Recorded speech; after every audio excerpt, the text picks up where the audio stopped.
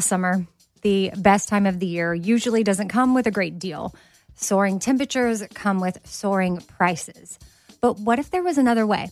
With IKEA, your summer plans can last longer than 2 weeks of vacation and be more affordable. At IKEA, everyone can have lounge chair access. No reservations needed. From affordable outdoor furniture to stylish accessories, they have all of the essentials that you need to soak up summer in style, no matter the size of your space. Start planning a better summer with IKEA. It's your outdoor dreams inside your budget. Who doesn't love shopping at Target? Did you know the all-new Target Circle is the free and easy way to get the most deals at Target? And when you pay with your Target Circle card, you can save an extra 5% your way every day. But wait, there's more. Now you've got a new way to save with Target Circle 360. With unlimited same-day delivery, Target Circle 360 is the fastest way to get your order to your door or someone else's. Right now, sign up for Target Circle 360 for just $49 for your first year of membership. That's $50 off the regular price. Visit target.com/circle or the Target app for more details. Same-day delivery is subject to terms, applies to orders over $35. For a 5% discount, restrictions apply. See program rules in store or at target.com/circlecard. The Elevation with Stephen Furtick podcast was created with you in mind. This is a podcast for those feeling discouraged or needing guidance from God. Together in this podcast, we'll dive deep into scripture, uncover the powerful truths that will help you rise above your limitations and embrace your full potential. We're here to equip you with the tools you need to conquer life's challenges. Listen to Elevation with Stephen Furtick every Sunday and Friday on the iHeartRadio app, Apple Podcasts, or wherever you get your podcasts. Get emotional with me, Radhi Devlukia, in my new podcast, A Really Good Cry. We're going to be talking with some of my best friends. I didn't know we were going to go there on this. People that I admire. When we say listen to your body, really tune into what's going on. Authors of books that have changed my life. Now you're talking about sympathy, which is different than empathy, right? Never forget, it's okay to cry as long as you make it a really good one. Listen to A Really Good Cry with Radhi Devlukia on the iHeartRadio app, Apple Podcasts, or wherever you get your podcasts. I am all in. More, more, more. I want to kiss you more. More, more, more. I want to kiss you more. I am all in with Scott Patterson, an iHeartRadio podcast. Hi, everybody. This is Scott Patterson. I Am All In podcast, and this is one-on-one with Lane Kim, played brilliantly by Keiko Agena. I'm going to tell you a little bit about Keiko. Welcome, by the way, to the podcast. Nice to have you. Thank you. Keiko plays the character of Lane Kim, as you all know. Lane is Stars Hollow's resident music lover. Lane has been is seen toting what she refers to as the Mojo Bible of music around, aiming to procure every last record in it. Due to her family's strict religious adherence, Lane is a master of ingenuity, successfully executing various schemes to procure the aforementioned tunes, often with the help of her childhood best friend, Rory.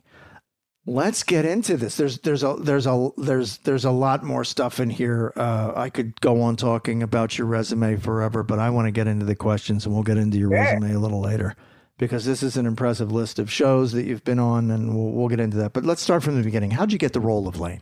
Oh, I was just one of the pack. I think when I auditioned for Lane, it was with a bunch of other people. I think I showed up and there were probably 2 pages worth of people who had signed in at that point. And so I just went through the weeding out process until we got to the network test, I guess was the last one, until we shot the pilot.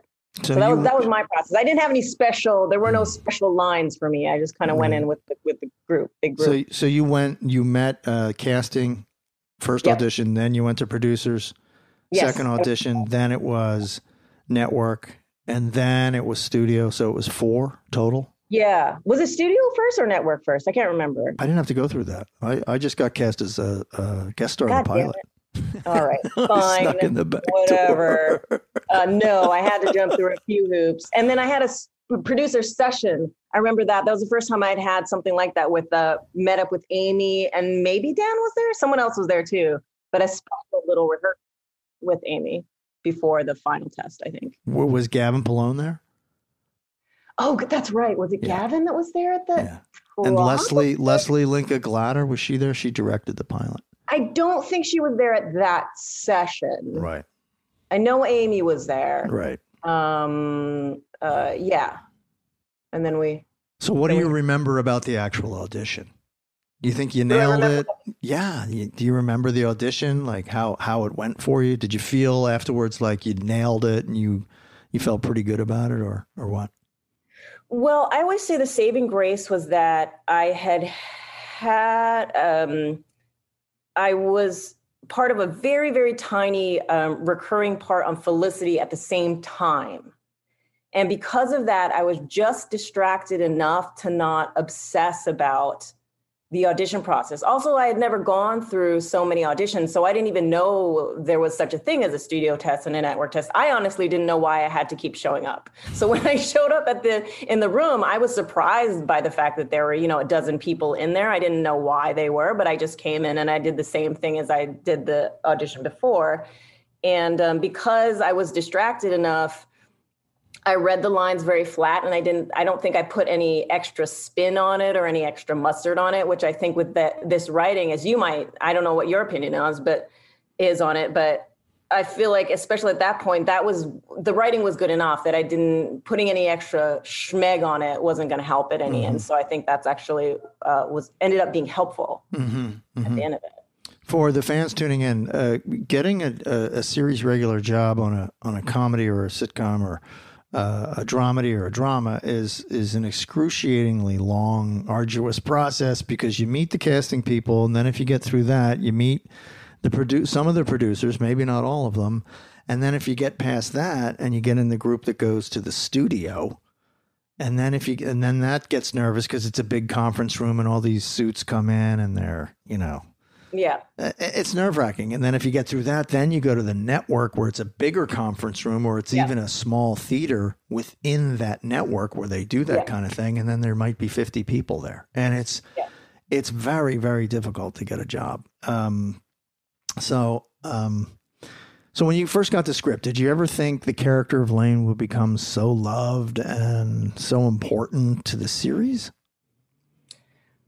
I did know that it was a great character. I mean, the fact that she was part of it and you got to see her home life and her mom, and it did seem interesting. And I loved the overall script, that's for sure. When I read that full script, I thought, dang, I hope this gets to series, because even as a fan, I think this is a good show. So that was a special feel. I didn't think I would get it, so I had a lot of, I wasn't attached to it, but I remember thinking, oh, this is a great part for someone. Exactly. Yeah. I'm the same way. I never think I'm going to get anything. And then it's kind of a shock when you get it. It's like, wow, how did that happen? Right. It's fun. It's fun. Yeah, it is fun. So what did you like most about Lane, and what did you like least about Lane? I liked that she had to care about two things. One, she cared deeply about her mother, and the other was she would care deeply about her own obsessions and her own independence. And I like characters that want two things that don't easily fit together. That's just fun to play off of, to play those two wants off of each other. The thing that I like least about her is that,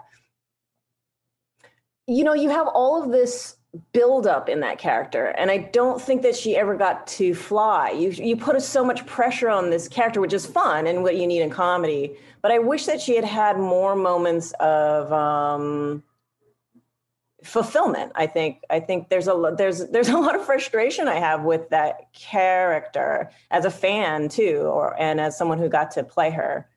I would say that's the thing I like least about her. That there was more potential to flesh out that character and with augmented storylines and conclusions. Yeah, more.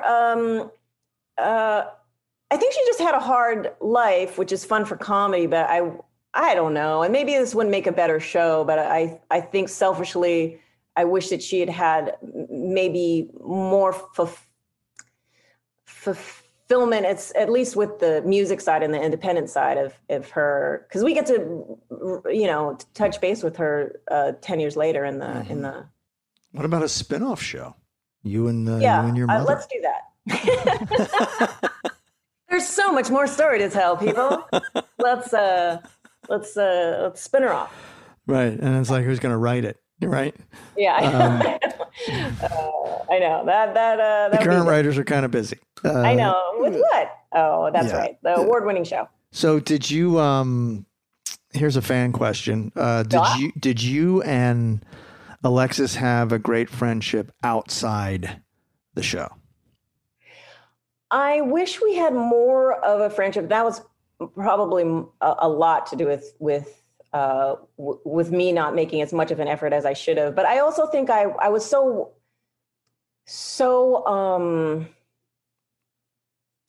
not worried is the wrong word, but they worked so many hours that their off set time I thought was so precious to them, and I didn't want to insert myself into that time of their lives. I don't know how you felt about that, but I just that's part of why, especially with Alexis and Lauren, I think that they had such a tough schedule. I mean, I couldn't get away from them. I mean, I couldn't get them off me. No, I'm just kidding. No. Yeah. So, what do you think of the? Well, I mean, did you click right away with Alexis? Because you had so many scenes with her, and it seemed also effortless and great. And was that real? Was that translated from real life? Well, Alexis is so such a wonderful person, and I do think that as soon as I met her as a person, you just recognize that she's an intelligent, special individual. And I think that there's part of me that felt protective of her right away as a fellow actor and someone that recognizes how unique of a person that she is. So maybe some of that was something that is just instinctual. And I think that probably shows in how our characters related to each other, that we like and respect each other right off the bat. Right, yeah, she was so young. I mean, my God. Yes, and she was very young. So young. For sure. Yeah. So, she seemed very vulnerable, and she it was all coming at her so quickly, and all the limousines and the speeches and the awards and the whole thing. I mean, it was just like, wow. She was at NYU Film School, right? She wasn't even in their acting program, I don't think. Yeah. And she went in for this thing, and she was modeling in New York and studying, and she's a smart kid, or was at that time a smart kid, and I'm sure this just blew her mind away. All this, this job and the time it required and the time it took out of her day. Because I think she had other things she wanted to do, obviously, right? And this was all just such a surprise. Like, what's going on? Yeah, and I think it's the kind of thing when you're a lead on a television show that that maybe people do know this or don't know this, but they don't have a lot of time for other things, period. Especially a show like this where the days are very long and there's not a lot of extra time. Right. There's the extra time is filled with photo shoots. Yes. With radio and TV promotions and travel to do same. And it's a full-time job. I mean, the promotional side of it is a job in and of itself. And to take that on and then be on set all those hours, my God. So Emily Kuroda, Mrs. Kim, was your mom. And what did you think of the relationship of Lane and Mrs. Kim in comparison to Rory and Lorelai? Oh, that's interesting. Well, I think that the Lane Mrs. Kim dynamic was not the same as Lorelai and Emily, but was more similar to that dynamic than to Lorelai Rory, where it's people who have a very different idea of what's the right way to live a life. So it's pretty, as far as it was very opposite of what Rory had with her mom. It really was, wasn't it? I mean, it was, I mean, of course you love your mom and you respect your mom, but boy, she was really putting the handcuffs on you. She, even in a town like Stars Hollow, that was such a happy, harmless place to live. What was she so afraid of? I mean, I can understand that if you're living in a big city, right? I mean, if you're living in Chicago or New York or LA or San Francisco, but this is Stars Hollow. This is this tiny little hamlet with all these cheery, funny, happy little people, and nothing bad happens there. What was your mom so tight about? Special little place, though. Wasn't Stars Hollow just like, I loved it. No question. It's a place where you have unlimited budget for festivals, and you only have one stoplight. Right. Everybody knows each other. Everybody's smart. It's kind of a lovely little. Well, that's what really made the relationship stick out for me, because I kept saying, "What is Lane's mom so afraid will happen to her daughter in Stars Hollow?" It's Stars Hollow. That's why they're there. Bring a little optimism into your life with The Bright Side, a new kind of daily podcast from Hello Sunshine, hosted by me, Danielle Robay. And me, Simone Boyce. Every weekday, we're bringing you conversations about culture, the latest trends, inspiration, and so much more. Thank you for taking the light, and you're going to shine it all over the world, and it makes me really happy. I never imagined that I would get the chance to carry this honor and help be a part of this legacy. Listen to The Bright Side on America's #1 podcast network, iHeart. Open your free iHeart app and search The Bright Side. Every family has skeletons in their closet.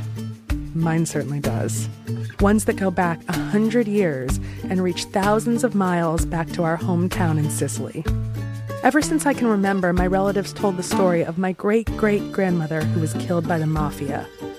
I'm Jo Piazza, and in my new podcast, I'm taking on a generational vendetta, visiting the scene of the crime, confronting mafia experts, tracking down Italian officials, and even consulting mediums to set the record straight on my great-great-grandmother's mysterious disappearance.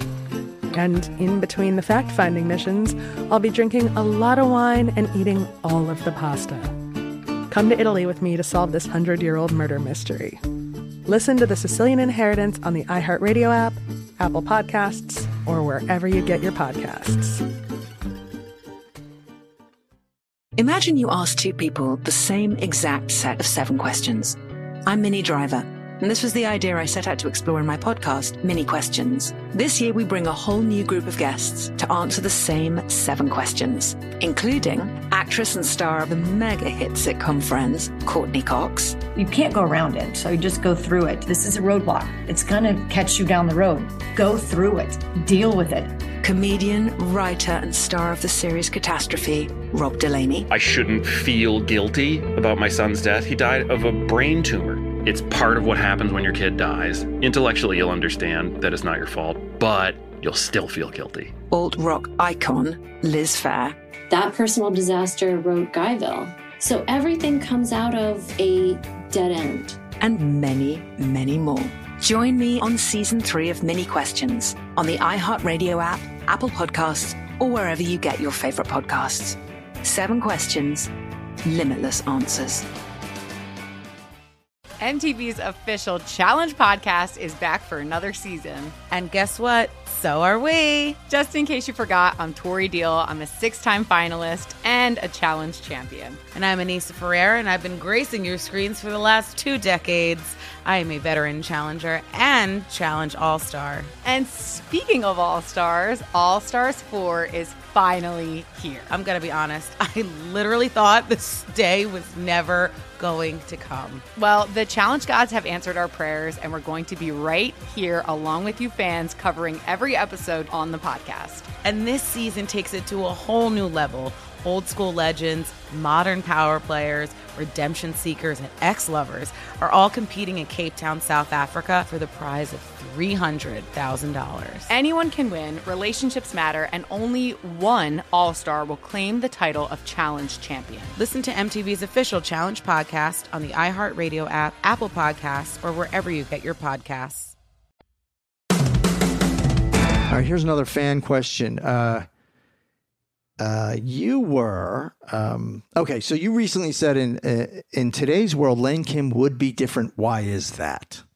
I guess you stated this in an interview, and a fan wants to know, how would Lane Kim be different in today's world, or would she even be different in today's world opposed to 2000? So 21 years later, would she be different?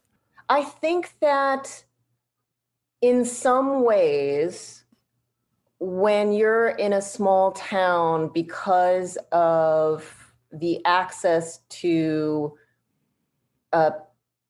people that have the same opinion that you do, basically different fandoms through the internet, I think that in some ways, Lane would have found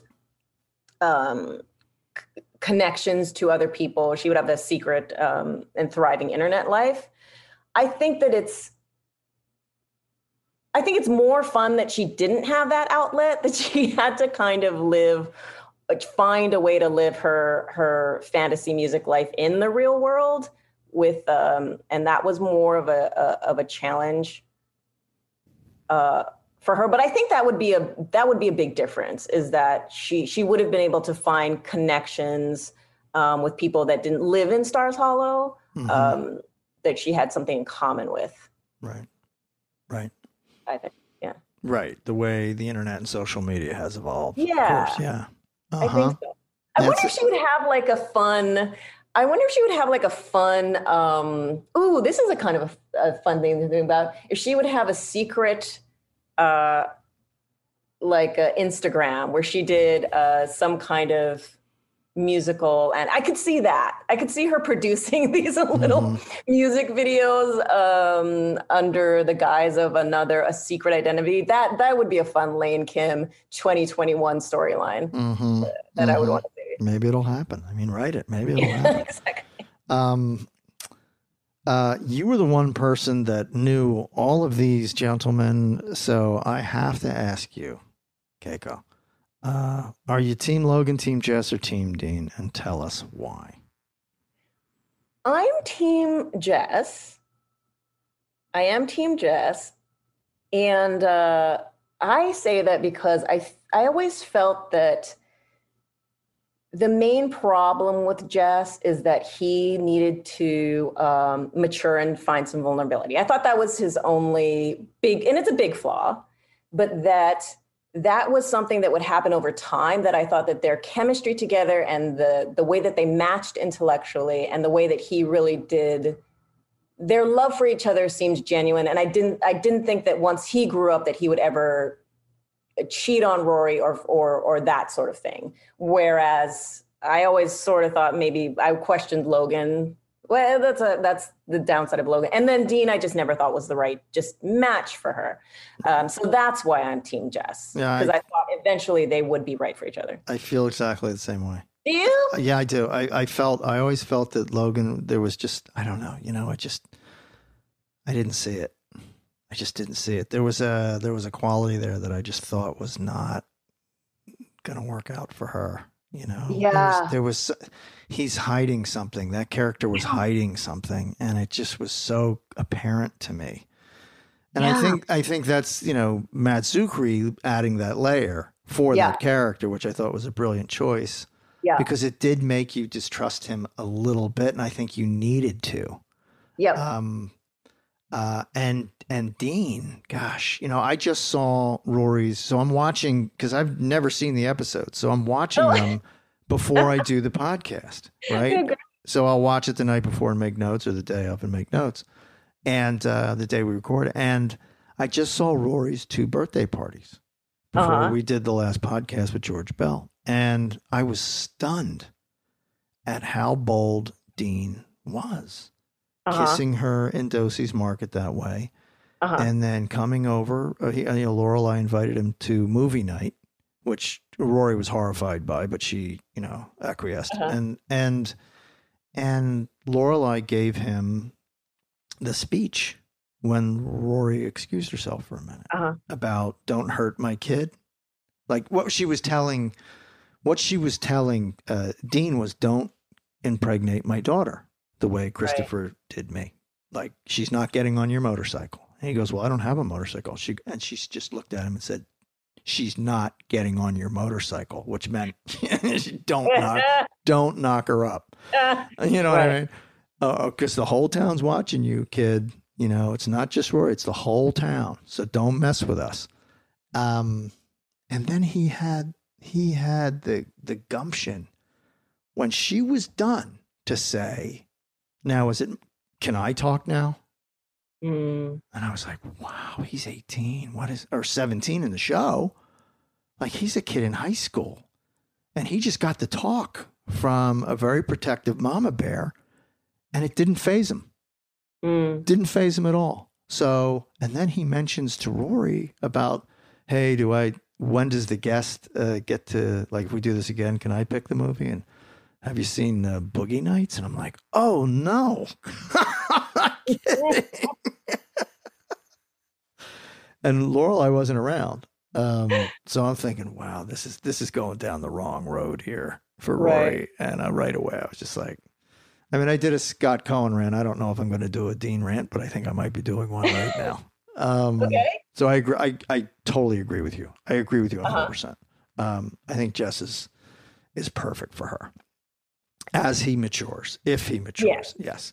Did Lane like Paris? Did Lane like Paris? Did you interact with Paris? Did you act with her a lot? No, I wish. Yeah, you're right. I love Liza. I mean, wow, what a powerhouse of an actress. I wish there were more scenes or opportunities because she's so great. Yeah. I don't know if she liked Paris. I mean, there must have been. You might not have been really aware of her, but didn't Rory confide in you at times? Well, she went off to Yale, and I don't know, how much interaction you guys had once she went off to Yale, because I haven't seen the episodes, but I don't remember any of the scripts. So because that's when I'm sorry, when she went off to Chilton. Yeah, I feel like the worlds were so separate. That's a good question. I don't know. I don't know if she liked. I can't believe this is the first time I've been asked it or have thought about it. Oh, we'll come back to it. It's no big deal. So Lane loved music. Did you share this love of music with your character? Are you a music nut? No, I have very little music knowledge. Although I will say the last piece of music that I really fell in love with was Leonard Cohen's album that he came out with just before he passed, which I love even still every time I listen to it. Want It Darker, I would say that and that seems like something that Lane would like. I think that's a crossover. Right. But then the other one, that's not a crossover probably is Spin Doctors. Like, I love the Spin Doctors. I do not think that Lane Kim would have that in her list. I think she'd be too snooty to admit that she had the Spin Doctors in there. So we all know, staying on the music subject, we all know that Lane played the drums. Did you enjoy learning how to play the drums? Because that was required. I did love it. Yeah. Who taught you? Jeannie, I forget her last name, but she was a friend of Helen and Dave's, and who actually played drums in the band that Dave, the actual Dave Grabowski plays in. I forget the name. Okay. But she was my drum teacher. Gotcha. So every week we would get together and play for like a couple hours or something like that. Did she have you listen to certain drummers and try to play along with them? Oh, I wasn't even at that point yet. Okay. I mean, I just did like very rudimentary things. Yes, but I have been told that my 4 on the floor is pretty decent. By Sebastian Bach even. He was like, oh, you're not bad, Agena. So I take that as a compliment. Good. So listen, I know we're going a little bit out of order with this next question, but the writers had Lane wait to have sex until she was married. How did you feel about this?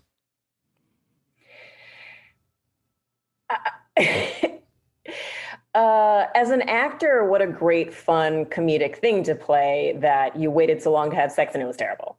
But then as a fan, I kind of feel bad for her. This kind of goes back to the thing I said before. Like, Lane's life is pretty rough. Like, she waited all this time, and the first time that she had sex, it's terrible, and she gets pregnant with twins.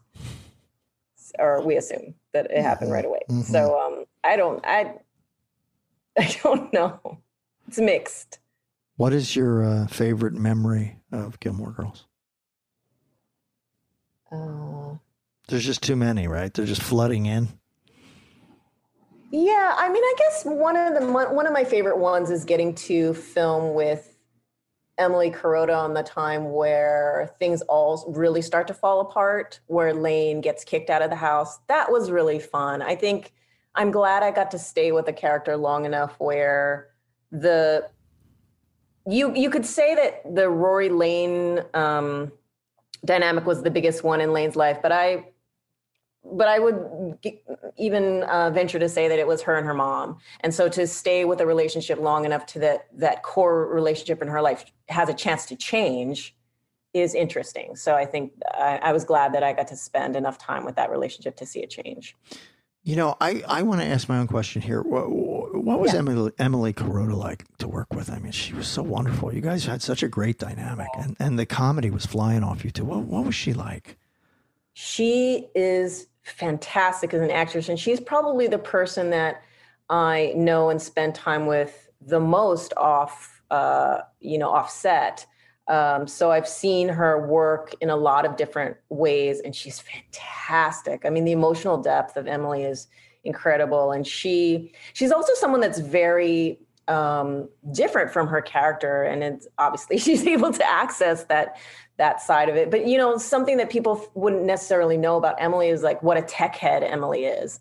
You know, she is very different than I think you would think of Mrs. Kim, and so I just love everything that she brought. And I would say that as soon as, that was one of the things I remember from the pilot, is that I was a little worried about who they might have cast as my mom. I just knew that was going to be such an important role in the show. And when I showed up to set and when I saw Emily and when we did that first take, there was so much joy in my heart, because I was like, they got it right. Like, this actress is exactly what I want for this character, and this is going to be so much fun to play off of her. It was a sense of relief. Right. That's how I felt when I first started with Lauren in the very first diner scene up in Toronto. I did have joy in my heart as well. I said, "Wow, this is going to be great."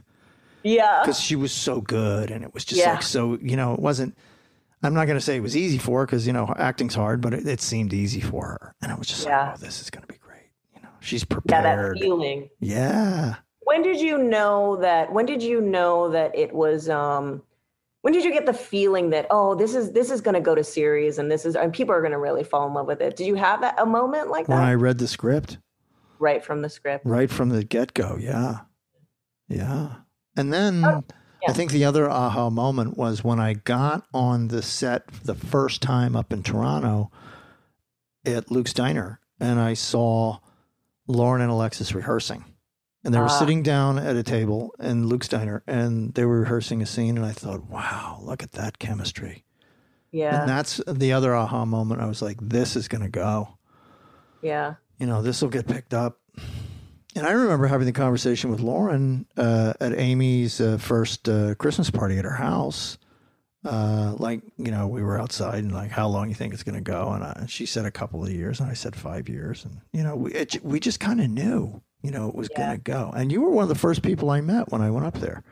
When I came from the hotel in my jogging suit, because the airline had lost my luggage, and went to that 5-star French restaurant, and they let me in, and there you were, and you and Lauren were there. That you were the first, and we sat in the bar and had a drink and got to know each other. You were the first people I met. Isn't that funny? Timothy Hutton was in the corner, and I thought he was part of the show. And I said, "What's Timothy Hutton doing here? Is he part of the show?" Because everybody was staying at that hotel. All the actors in town doing film and TV projects stay at that hotel, so that restaurant was very popular. How different would it have been if we had shot the show in Toronto, do you think? Oh, that's a good question. I mean, I think it would have been great regardless, but that was such a tough show to schedule. Yeah. It's just hard to imagine being in And I did a series in Canada, in Vancouver, right after Gilmore. I went and did Aliens in America up in Vancouver. And it's tough to be away from home like that. And we only did a year.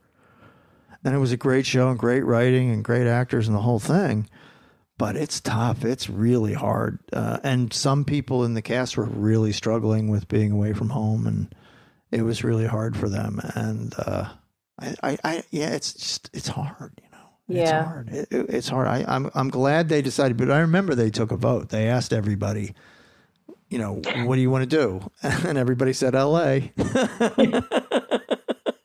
Not to knock Toronto. It's a great city. It's one of the great cities of the world. But I don't think anybody wanted to be away from home because we knew it was going to be at least a 5-year commitment.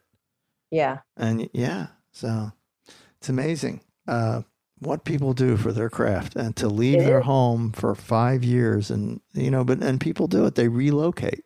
I mean, people relocate to South Africa to do a series, and it's just like, wow. Yeah. Anyway, what was your favorite episode? Ooh. That's hard to say. I mean, even speaking about the pilot, I think there's something sweet about the pilot. Right. When I'm asked about what my favorite episode is, I think about the beginning and the ends, and I don't know if that's because of just looking back and appreciating the whole thing of it, but you know, getting to shoot just the newness of shooting a pilot and all of those mistakes I made also. Like I remember, Mistakes? What are you talking about? Silly. Well, here's a silly thing. Like, I think this was in the pilot. In any case, it was sometime early on. It might not have been the pilot, but it was sometime early on where I didn't even understand. Sorry, I shouldn't admit this, but you know, it was way back when. I didn't even understand like all of the parts that you need to shoot a scene. So I would come, and I remember there was this big scene, and we were shooting the master.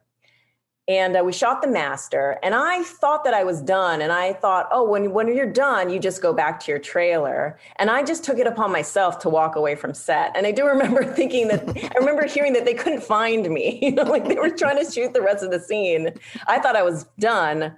And they're like, no, we have to go find her on the Warner Brothers lot. And so then I learned, oh, no, this is going to take a while. We need to do this whole process. It's not just goodness. Oh my goodness. Where's Lane? What happened? Yeah, exactly.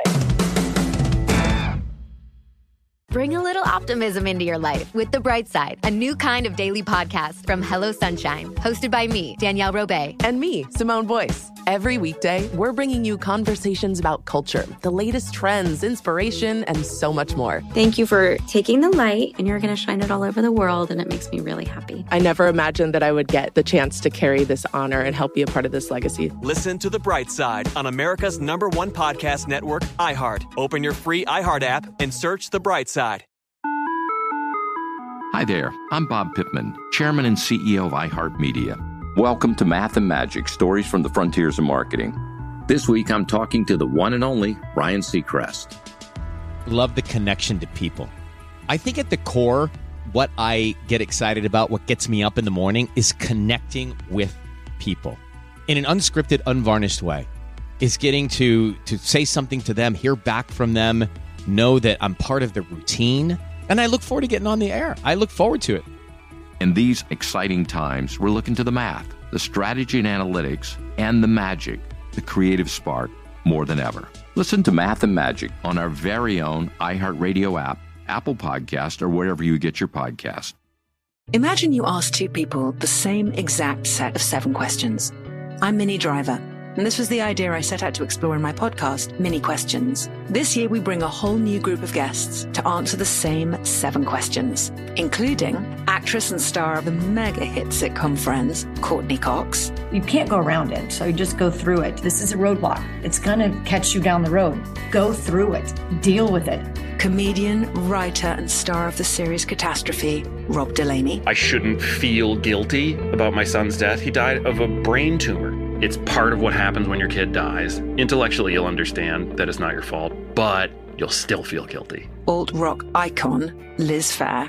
That personal disaster wrote Guyville. So everything comes out of a dead end. And many, many more. Join me on season 3 of Mini Questions on the iHeartRadio app, Apple Podcasts, or wherever you get your favorite podcasts. 7 questions, limitless answers. Welcome to season 9 of Next Question with me, Katie Couric. It is 2024, and we're going to get through this together, folks. My campaign promise to all of you here on Next Question is going to be a good time the whole time, we hope. I have some big news to share with you in our season premiere featuring Kris Jenner, who's got some words of wisdom for me on being a good grandmother, or in her case, a good lovey. You know, you start thinking of what you want your grandmother name to be. Like, are they going to call me grandma like I called my grandmother? So I got to choose my name, which is now Lovey. I'll also be joined by Hillary Clinton, Renee Fleming, Liz Cheney, to name a few. So come on in and take a break from the incessant negativity for a weekly dose of fascinating conversations. Some of them, I promise, will actually put you in a good mood. I loved it. Your energy and joy. I'm squeezing every minute I can for you out of this season of Next Question. Last question, I promise. You have to go, I have to go. But it's been so fun, and I can't wait for you to hear it. Listen to Next Question with me, Katie Couric, on the iHeartRadio app, Apple Podcasts, or wherever you get your podcasts. You know, I made a confession on this podcast when we started. I did borrow a few things. I'll use that term, borrow from the set. Did you borrow anything from the set the way I did?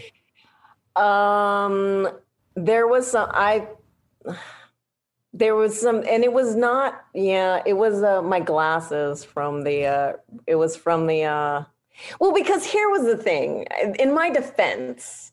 When we finished the actual series, we didn't know we were coming back or not. And those were my actual glasses. Oh. And so those are lost to wherever the world those are.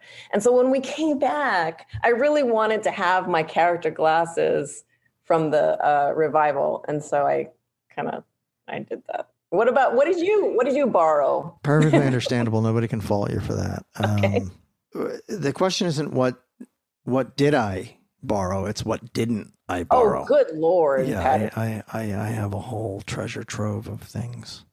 But they were being offered to me as it wound down. And that's how I knew there was a good chance that we weren't coming back. I didn't know. I didn't either. But it's like, why is the props department saying, you know, I mean, were they privy to the negotiations? I guess because they're the first to know. Because the construction crew's the first to know, right? Because they got to tear it down and build something. So if something comes on their schedule, like, hey, they're not coming back, and this other show's coming in, we got a timeline here to tear this stuff down and build a new sets. Because that's what takes a lot of time is building those sets. Yeah. So they know right away. So I guess they got an alert, or they had prior knowledge. And I just thought, and then I was up in Toronto actually making a film. And when I got the word from my manager saying the show's been canceled, I was like, oh, well, it was shocking, but I kind of knew it already because I was being offered stuff from the set a couple months prior.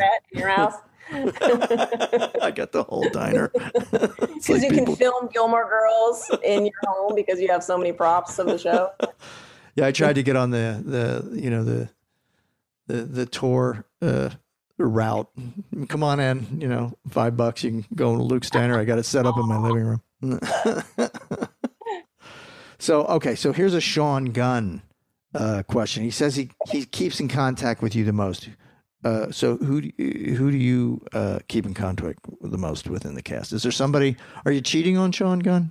Is Sean Gunn your one and only, or what? No, what's the deal? It's more of a group thing because Sean and John Cabrera know each other very well. Right. So I was actually over at John's house, and Sean was there too with his wife Tosh. So yes, those between Sean and John who know each other, and I've been to both of their weddings since the show has ended, and then Emily Kuroda would probably be the groups of people. Okay, yes. So we have a segment now called Rapid Fire. Are you ready to answer questions thrown at you quickly? Yes. Don't be scared. All right, you ready? Here we go. Yeah. How do you take your coffee? Black. Can you smell That's a lie. snow? Why am I lying already? With oat milk. Oh, no, this rapid fire is very revealing. With oat milk. Okay. Why did you lie? Why did you lie? I don't know. I'm ready. Next. Well, we already know. You already answered this question. We already know your Team Jess, so we don't have to ask it. But I'm going to ask it anyway. Are you Team Logan, Team Jess, or Team? Team Jess. Oh, there you go. Who's the daddy?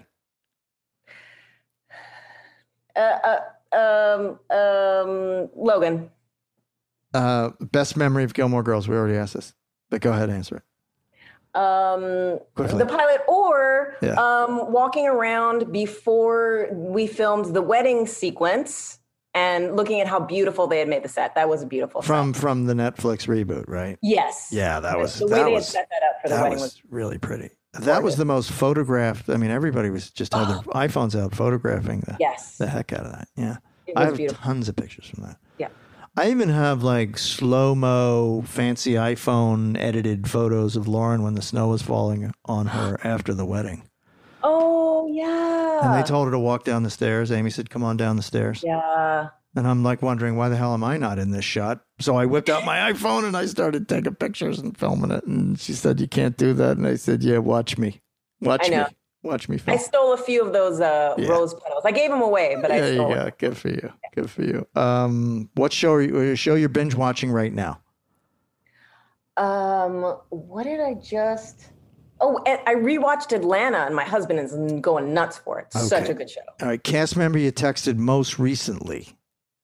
John Cabrera. Okay, so let's go. So that's it for rapid fire. You did really well. You only lied once. People usually lie 2 or 3 times. We usually get people right away. We got you right away. You said black, but you take it with oat milk. Don't be bothered by this. Everybody does it. Everyone lies.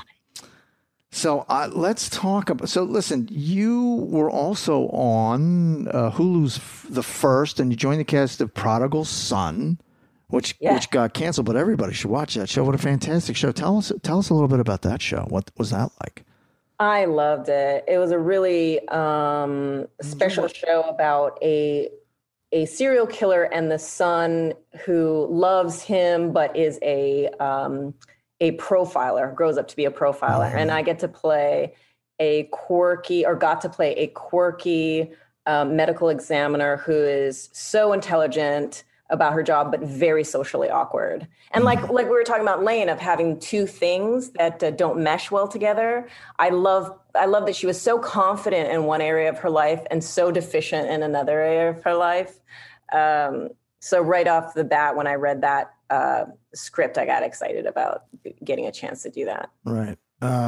Did you get to? I don't really watch television other than the financial channels. But I love Michael Shannon. I just love his work.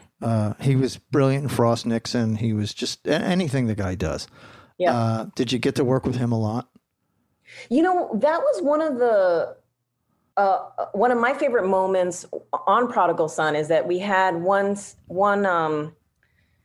scene together where our characters meet. And what was fun about that is that on paper, it was a great scene written, but because of who he is, when I showed up and we started to rehearse and kind of discover on the day what happened, is my character is enamored with him, and I started to giggle and laugh about a joke.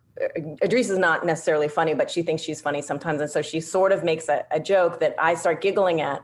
During rehearsal, his character finds it funny as well. By the time we get to what that moment is and what is printed and exists as that scene, we're full on belly laughing at each other during that scene. And that's just something that's not, it wasn't written that we share a laugh together, but because he's the kind of actor that is willing to go down whatever road shows up on the day. Mm-hmm. I got to walk down a little path with him. And so he's the kind of person that you would love to have other scenes with, because you're going to be surprised by whatever he brings to it. Right. Yeah. Which is a really excellent point you make about the acting process is to trust what you have on the day. If you've done the work, if you're invested in the character, if something arrives, it's supposed to arrive. Yes. So don't ignore it, because that's the gift. Yeah. That's what all your work and all your research is bringing forth. So don't, and then you sometimes get a director like, don't do that. And say, why? It's here. Yeah. This is what I'm going with, and don't rain on my parade. Yeah. Yeah. And it is amazing that sometimes you'll get an actor that allows all that, like, the head of the cast and the big star and the whole thing, and they love that. And that's why they're in that position, because they know that that's the gold. Loved catching up. Love to have you back on.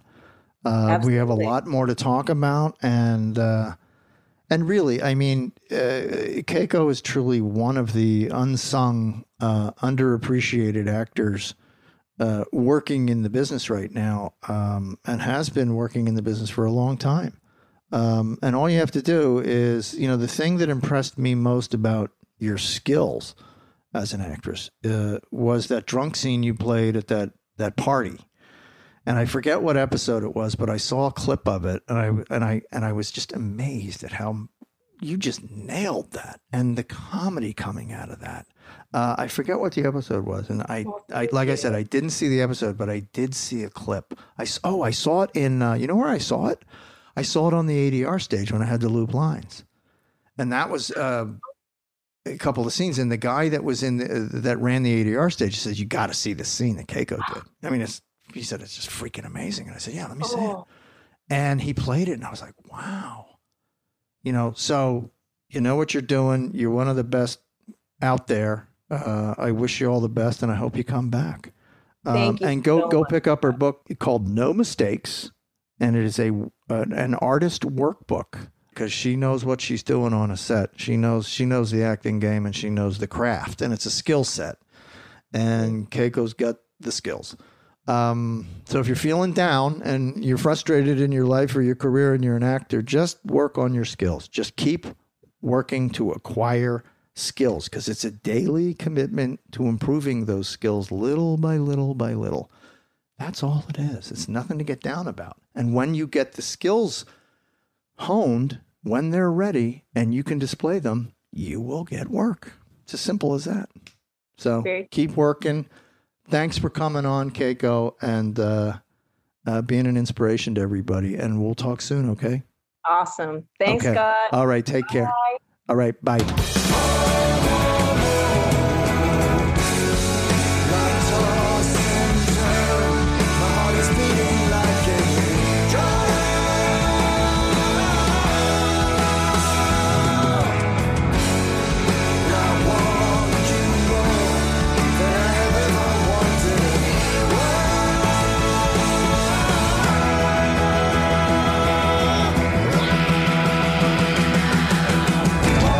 Hey, everybody, and don't forget, follow us on Instagram at IamAllInPodcast, and email us at Gilmore@iHeartRadio.com. Oh, you Gilmore fans, if you're looking for the best cup of coffee in the world, go to my website for my company, ScottyP.com, SCOTTYP.com, ScottyP.com. Grade 1 specialty coffee.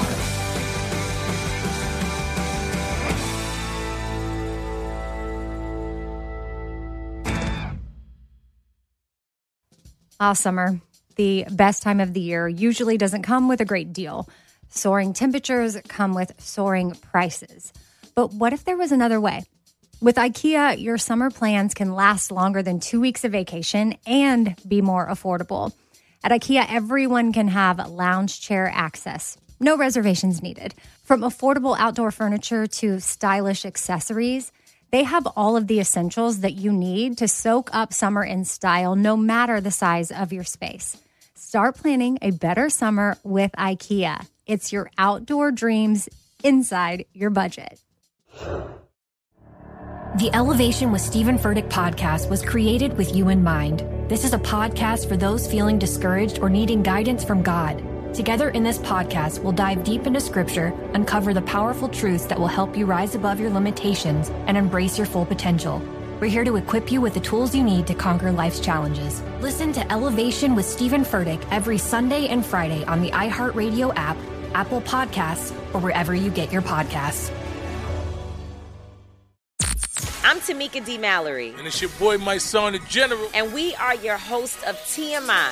And catch us every Wednesday on the Black Effect Network, breaking down social and civil rights issues, pop culture, and politics in hopes of pushing our culture forward to make the world a better place for generations to come. Listen to TMI on the Black Effect Podcast Network, iHeartRadio app, Apple Podcasts, or wherever you get your podcasts. That's right. I'm Diosa. And I'm Mala. We're the creators of Locatora Radio, a radiophonic novela, which is a fancy way of saying a podcast. Welcome to Locatora Radio Season 9. Love at First Listen.